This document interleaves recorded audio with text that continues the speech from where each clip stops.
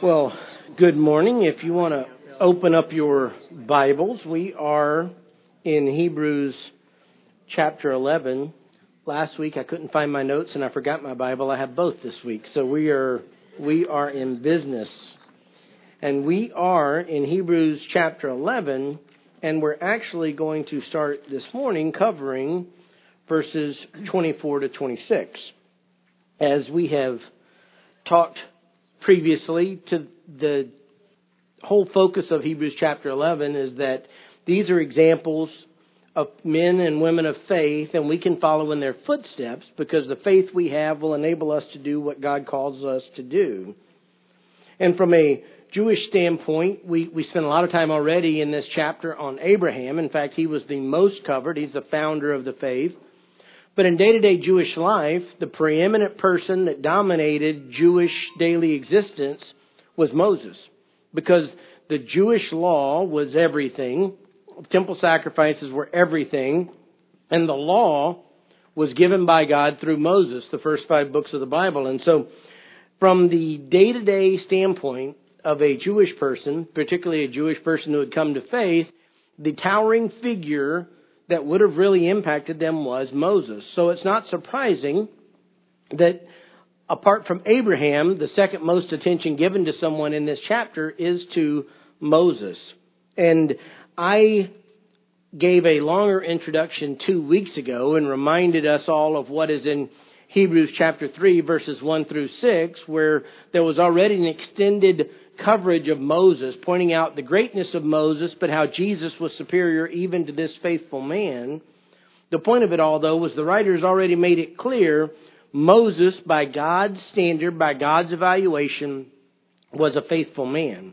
And so when he revisits this issue and he starts presenting Moses as an example of faith, again, it's not to cower us, to intimidate us, to say, wow, what a great man. It's to make us say, hey, what Moses could do, not identically, but what he could do by faith, we can exercise that same faith to deal with the challenges of our life.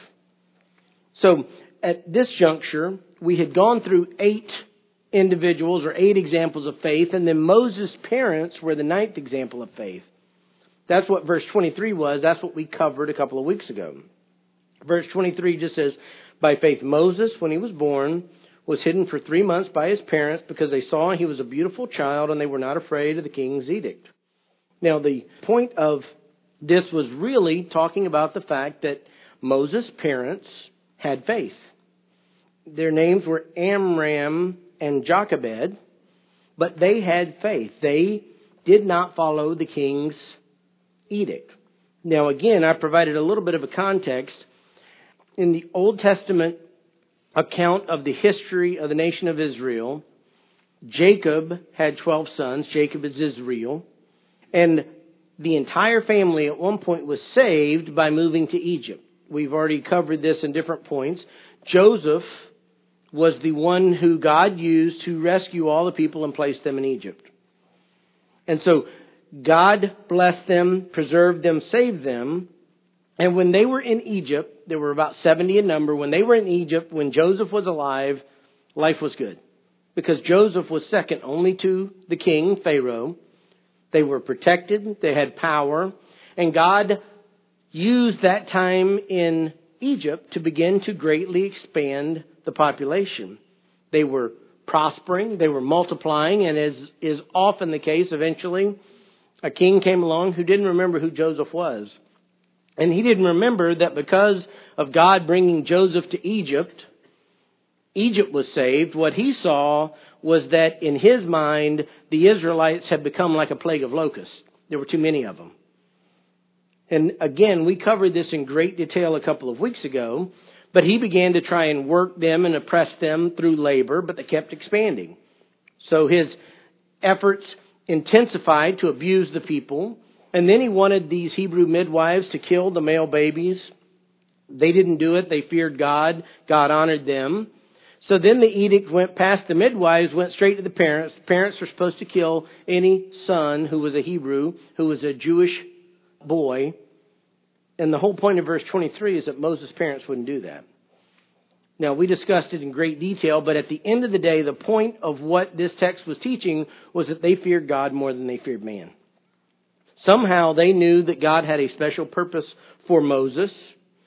That reference to beautiful isn't talking just about physical appearance. It has the idea they understood something was special about this child. We don't know what or how, but they did know.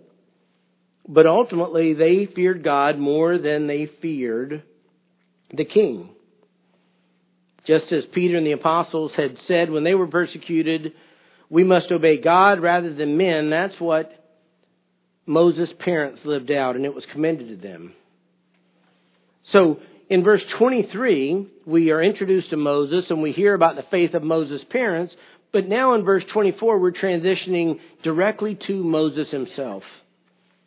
I'm going to read verses 24 to 26, but we're going to go through it bit by bit.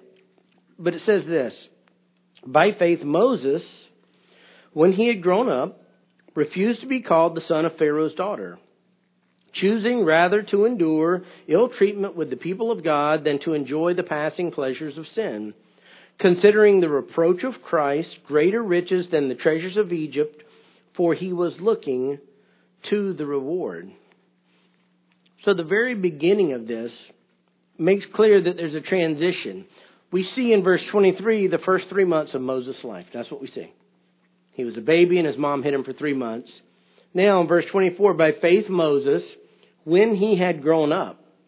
So we've jumped way ahead in the timeline. We went from 3 months to somewhere when he was grown up. And so I want to fill a little bit of this gap in to the extent it influences what we're going to see.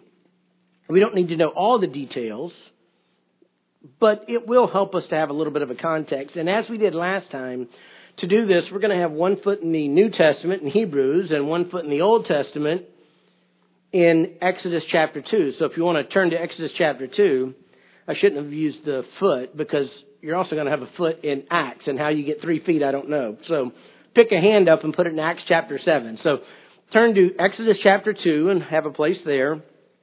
Acts chapter 7, hold a place there, and keep a spot in Hebrews chapter 11. Now again, we need to fill in a little bit of a gap, and so we're going to go back to Exodus chapter 2, and chapter 2 verses 1 and 2 cover what is in Hebrews 11 verse 23. Exodus chapter 2 verses 1 and 2. Now a man from the house of Levi went and married a daughter of Levi. The woman conceived and bore a son, and when she saw that he was beautiful, she hid him for 3 months. So that's the same 3-month snapshot of Moses' life. But then we find out some details that really put the context for where we are in Hebrews chapter 11. So I'm just going to read this. You can follow along. I'm going to read verses 3 through 10 of Exodus chapter 2. But when she could hide him no longer, she got him a wicker basket and covered it over with tar and pitch. Then she put the child into it and set it among the reeds by the bank of the Nile. His sister stood at a distance to find out what would happen to him. The daughter of Pharaoh came down to bathe at the Nile with her maidens walking alongside the Nile. And she saw the basket among the reeds and sent her maid, and she brought it to her. When she opened it, she saw the child, and behold, the boy was crying. And she had pity on him and said, "This is one of the Hebrews' children." Then his sister said to Pharaoh's daughter, "Shall I go and call a nurse for you from the Hebrew women, that she may nurse the child for you?" Pharaoh's daughter said to her, "Go ahead." So the girl went and called the child's mother. Then Pharaoh's daughter said to her, "Take this child away and nurse him for me, and I will give you your wages." So the woman took the child and nursed him. The child grew, and she brought him to Pharaoh's daughter, and he became her son, and she named him Moses and said, "Because I drew him out of water." Now, I don't ever like to teach and assume everybody has heard all the children's stories. But if you spent time in church, even in Sunday school, I grew up in a church that didn't teach the Bible, but I'd heard of this story. A baby in a little basket, and there's always a picture of the basket. I have a picture in my head because I saw a cartoon when I was a kid, so it must be what it was. But it's a perfectly formed basket. But it really did occur that God began to work to miraculously preserve Moses' life. Now, Moses' mom put him in a waterproof basket. Somehow she made it waterproof and put him in the water, and we can only assume that because of her faith, she trusted God was going to take care of this child. She had already exercised faith to keep him alive for 3 months. It seems like something had occurred. We don't know all the details, that she realized, I can't keep him at home anymore, but I trust that he'll be protected. You can read a lot of speculation about, well, maybe they strategically planted this, that, and the other. Maybe they purposely put her. It's just not there. What we do know is that she did make this basket, and she put the child in it. And Moses' sister, who we know from later in Scripture, named Miriam, Moses' sister was just keeping an eye on things, keeping an eye on the basket. And Pharaoh's daughter came along with her entourage and found the crying baby, and everything changed for Moses. Now, it's interesting because Pharaoh's daughter doesn't seem to be ignorant of the edict of her father. Okay? Now, her father is the one who said, kill all the Hebrew boys. If there's a Jewish boy, kill him. She would have known that. I think it's implicit by the fact that she had pity on him. In other words, she realized this was a child that's supposed to be killed. She could see this is a Hebrew child. How she could recognize that, I don't know. But she knew, and she knew he should have been killed, and she had compassion. Now, I think that was God working in her heart. I don't say that she's saved. I'm saying that God divinely worked to protect Moses. But it's interesting because I think she would have known by her father's decree, this baby's supposed to die, and she protected it. She kept this baby alive. Not only that, she blessed this baby because Moses' mom was able to raise her own child, the child that she was hiding, and then the child that she had put in a basket. God gave her back the child to raise to the time of being weaned. Now that's significant because though we don't know, I've looked and looked and looked, you won't find in the Bible a specific reference. Well, if there is a specific reference, Steve, fill me in because I've missed it before. I don't see a reference that says exactly how old Moses was in verse 10 when he was brought back to Pharaoh's daughter. The implication is probably when he was weaned. And I've read a lot of speculation that could be anywhere from when you're 2 to when you're 5, depending on the culture, depending on the time. I've read stories that there's anecdotal, extra-biblical Jewish history that has speculations. Whatever the case, somehow or another, in the limited time that Moses' mom had him, she was able to instill in him an understanding that he was Jewish. And she was able to instill in him an understanding that Jewish people served the one true God. Now, I'm going to develop a little bit more why I say those things in a few moments. But it made a huge difference. Because at some point, Moses left the Jewish community. He no longer lived among the Hebrews. As verse 10 said, the child grew and she brought him to Pharaoh's daughter. As far as we know, that was the end of Moses living with his family, at least at this juncture. That was the end of his time in his home. And again, we can't say conclusively how old Moses was when that occurred, whether it was 3 or 4 or whatever. But again, the implications of Scripture make it clear he was old enough to know that he was an Egyptian.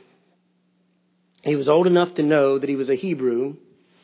And it appears that he was old enough to know that there was a God called Yahweh, the one true God, that was different from the gods of all the Egyptians. Now, again, I may come back to this more because we're going to have opportunities to talk more about this as we go through the text. I'm trying to bridge this gap from the 3-month window of verse 23 in Hebrews chapter 11 and where Moses is in his life when it says when he had grown up. But this much we know. Moses, when he went to live with Pharaoh's daughter, was not raised as a Jewish person. He was raised as an Egyptian. He was raised as the grandson of Pharaoh. Now, again, you won't find this specifically in Exodus chapter 2, but I told you to put a finger in Acts chapter 7 because you will find it there. If I can remind you what's going on in Acts chapter 7, Stephen is about to be martyred. He is about to be killed, but before he dies, he is vigorously defending the faith to his Jewish brethren.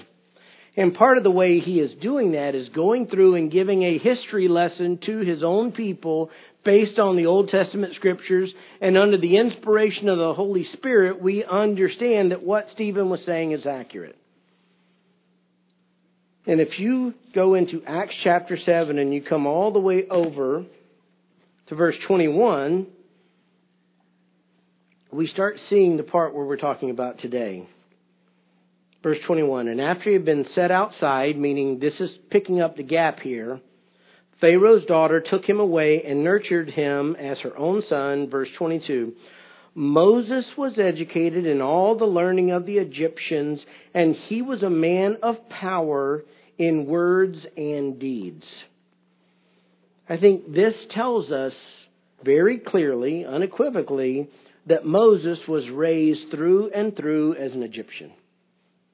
You can imagine whatever the educational system offered to Egyptians, Moses had the very best of it. I mean, the grandson of Pharaoh. He would have had the access to the very best. And so his life was spent learning everything about Egypt.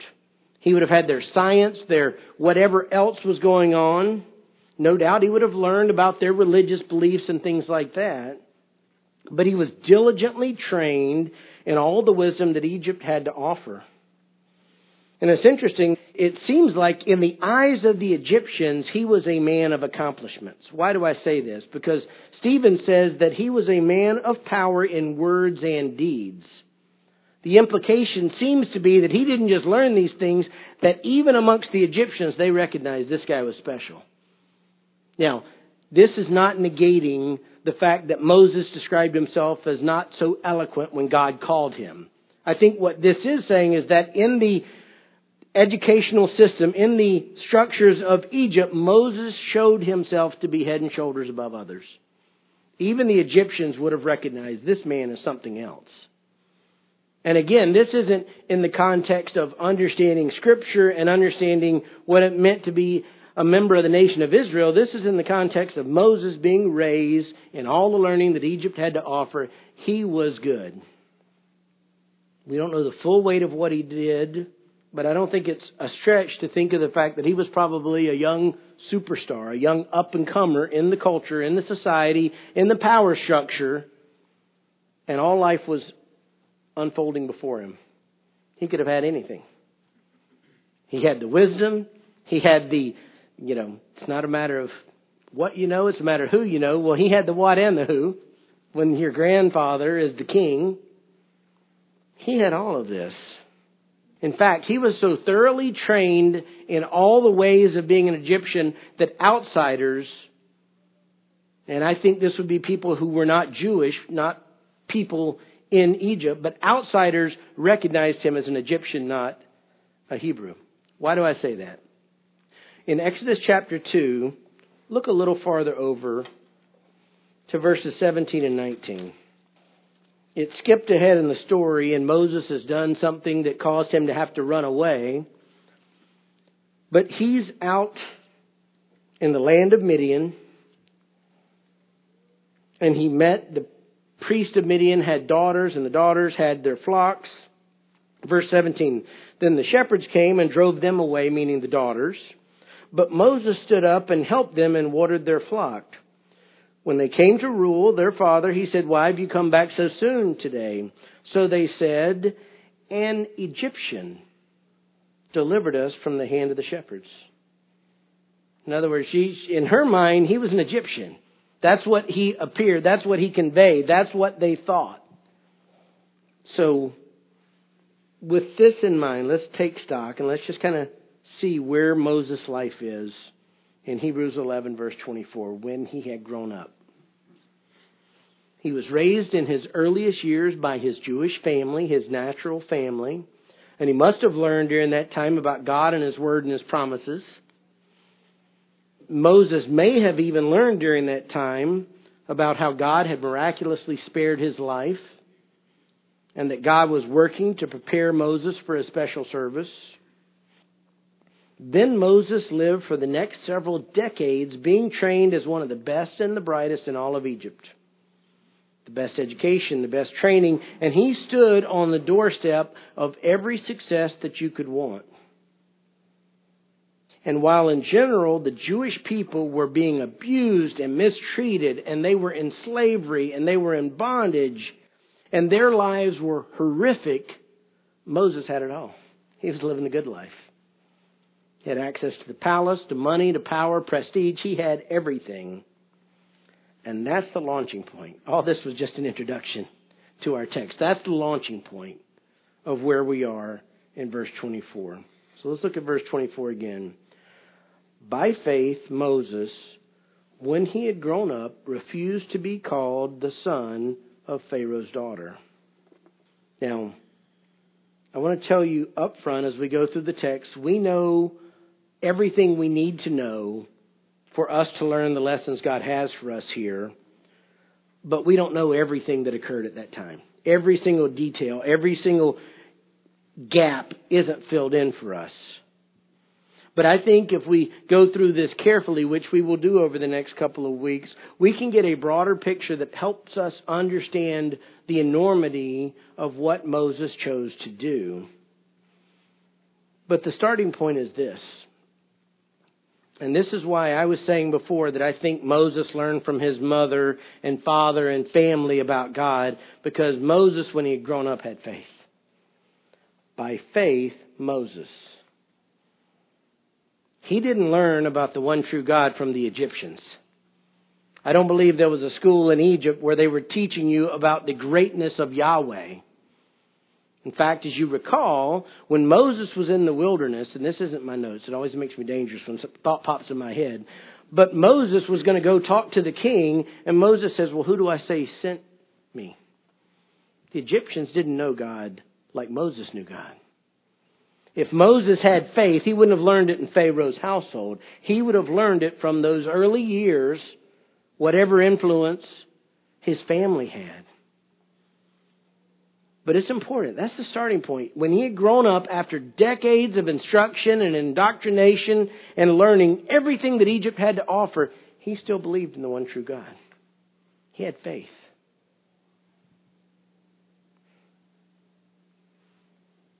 By faith, Moses, when he had grown up. Again, this is before the Exodus. This is before the 10 plagues in Egypt. This is before the 10 commandments came down on the mountain. This is probably 40 years before all of that. Moses' faith didn't come later in life. He had it now. And I do think, if you flip back over to Acts chapter 7, whichever body part you have in Acts chapter 7, it's fair to assume that what's spoken about in Acts 7:23 would line up from a chronological standpoint with what we're studying in Hebrews 11:24. I'll just read Acts 7:22 again. Moses was educated in all the learning of the Egyptians, and he was a man of power in words and deeds. Verse 23. But when he was approaching the age of 40, it entered his mind to visit his brethren, the sons of Israel. So when Moses was approaching 40, so again, I think this is the time frame that Hebrews 11:24 is talking about. Around the age of 40, he decided to see how his people were doing. And again, this is one of the points that I was making earlier that I was going to come back and support with Scripture. Moses knew who his people were, and it wasn't the Egyptians. His brethren were not Pharaoh and all of the people of Egypt. He knew who his brethren were, according to Stephen. His brethren were the sons of Israel. Something had been so implanted in his heart that he knew, despite all of this, despite the wealth, the privileges, and everything else, he wasn't Egyptian. Even if someone on the outside, when he came in and rescued them, thought, oh, the Egyptian helped me, he knew in his heart of hearts who he was. And he wasn't Egyptian. He was a son of Israel. He was a descendant of Abraham. Again, we're putting all these puzzle pieces together, pulling these various scriptures to paint a broader picture. But it really puts some context that when it says, by faith Moses, when he had grown up, refused to be called the son of Pharaoh's daughter. Again, we're starting to see a glimpse of the dividing point where he realized, I have to choose between whether I am a son of Israel or whether I am an Egyptian. Now, I would tell you, if you looked, I did not see a specific place where there's a quote in the Bible that says, and Moses stood up and refused to be called the son of Pharaoh's daughter. But I think what you see is in a point in time, Moses was pushed to the point of decision such that he was willing to renounce all the status he had as an adopted child. And I think that's what was occurring. I think we are being driven to see, as we piece all of this together, that Moses had to make a choice. Would he stand with his people that he knew were his people, Israel, or would he stand with his adopted mother and adopted family and adopted culture? Now, over into Exodus chapter 2. Because I think Exodus chapter 2, verse 11, is starting to zero in on the same time frame as Acts chapter 7, verse 23, and Hebrews chapter 11, verse 24. But we can piece together all of this and see what's going on. Exodus chapter 2, verse 11 says this. Now it came about in those days when Moses had grown up that he went out to his brethren and looked on their hard labors and saw an Egyptian beating a Hebrew, one of his brethren. Now, again, I want us to step back and try and put ourselves in Moses' position, if at all possible. Moses knew that he was by birth, by lineage, he was Jewish. He was a Hebrew. He was the son of Israel. And yet he also knew that everything he had was dependent upon the Egyptian culture. His adoption as Pharaoh's daughter's son set in motion all kinds of things in his life. This education that we already heard about, all this learning, the fact that he was rising to the top. But it seems that eventually the dichotomy of his life wore on him. On the one hand, he was enjoying all of everything that Egypt had to offer. He was in the upper echelons. In our culture, he was dining at the best restaurants in New York City and Washington, D.C., rubbing elbows with the top of the line. But he also understood that a lot of the backbone of the economy was slave labor of his own people. So on the one hand, he had the ability to enjoy the fruits of everything Egypt had to offer. On the other, he saw what this culture was doing to his own people. It appears that at some point it stirred in his heart to go look a little more closely at how his brethren were truly living. I think you could see that in Acts 7:23. And he saw, when he looked, that his people had an atrocious existence in the country that was his adopted land. He saw their hard labors according to the Scriptures. Now, he saw hard labors. That's Exodus chapter 2, verse 11. This goes beyond hard work. A lot of you work hard. A lot of you have jobs that have required you to exert energy and effort. That's not what's being talked about here. This goes beyond working hard. This is talking about slave labor, abusive labor. Exodus 1:11 says that there were taskmasters over the Israelites to afflict them with hard labor. This wasn't just a matter of doing hard labor. This was supposed to be punishing. This was supposed to hurt them, and it did. Exodus 1:13 and 14. They compelled the sons of Israel to labor rigorously, and they made their lives bitter with hard labor. With hard labor in mortar and bricks and all kinds of labor in the field, all their labors which they rigorously imposed on them. They were literally trying to work them to death. This wasn't someone choosing a hard career. This was an entire race of people, hundreds of thousands of them, mistreated solely because they were Jewish. They were literally being worked to death. As I was preparing this yesterday, I couldn't help but think about, and I enjoy history. I'm not nearly as knowledgeable as I should be, but I've read a lot of history over the years, particularly about World War II. As a young boy, it fascinated me. My grandfather was in the Navy during World War II, and so it fascinated me to hear stories of my mom with her dad gone for 3 years. You know, you didn't have a choice. That was America. Everyone was going that way. But you could look at the activities of the Japanese, but also the Germans, at how they treated people they captured, people they viewed subhuman. They literally worked them to death. Not sort of to death. I mean, literally, people would drop and they'd keep going. They would abuse them to the point they just treated them inhumanely. No mercy, no relief. Somebody drops, you just walk right over them. That's the picture that popped in my mind of what was happening to Moses' people. So you can imagine him stepping out of the confines of the palace where he had everything. A wonderful life with all the money. And then walking out and seeing the pain and suffering of his people. And it left Moses at a crossroads. And in the coming weeks, we're going to see how Moses responded. I'm going to stop here this morning. But here's the crossroads. Moses has come down to look at the lot of his people. Stephen records this. Exodus records this. Moses comes down and looks, and he sees what's going on, and he's faced with a choice. Does he continue to enjoy the life of luxury and the wealth and the power? Or does he walk away from all of that and throw in his lot with a despised, oppressed, helpless people? Does he choose God? Or does he choose comfort? Now, it may not jump out immediately, but I think it's really true. And we will see this over time. And if you know the end of the story, you know the choice Moses made. But that really is the choice that every single one of us in America has to make at some point.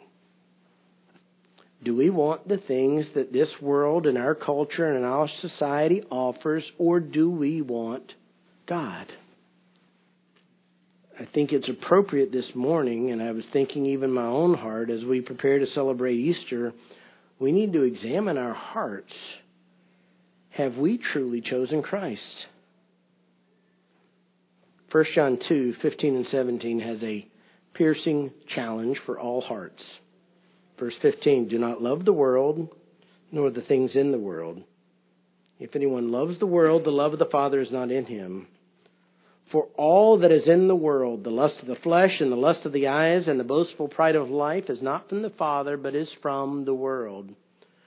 The world is passing away and also its lust, but the one who does the will of God lives forever. That could have been written about Moses. That's what he dealt with. And the challenge for us, even as we celebrate the resurrection of Christ, is have we truly broken free of the love of the material comforts that we have? I am not a doomsdayer.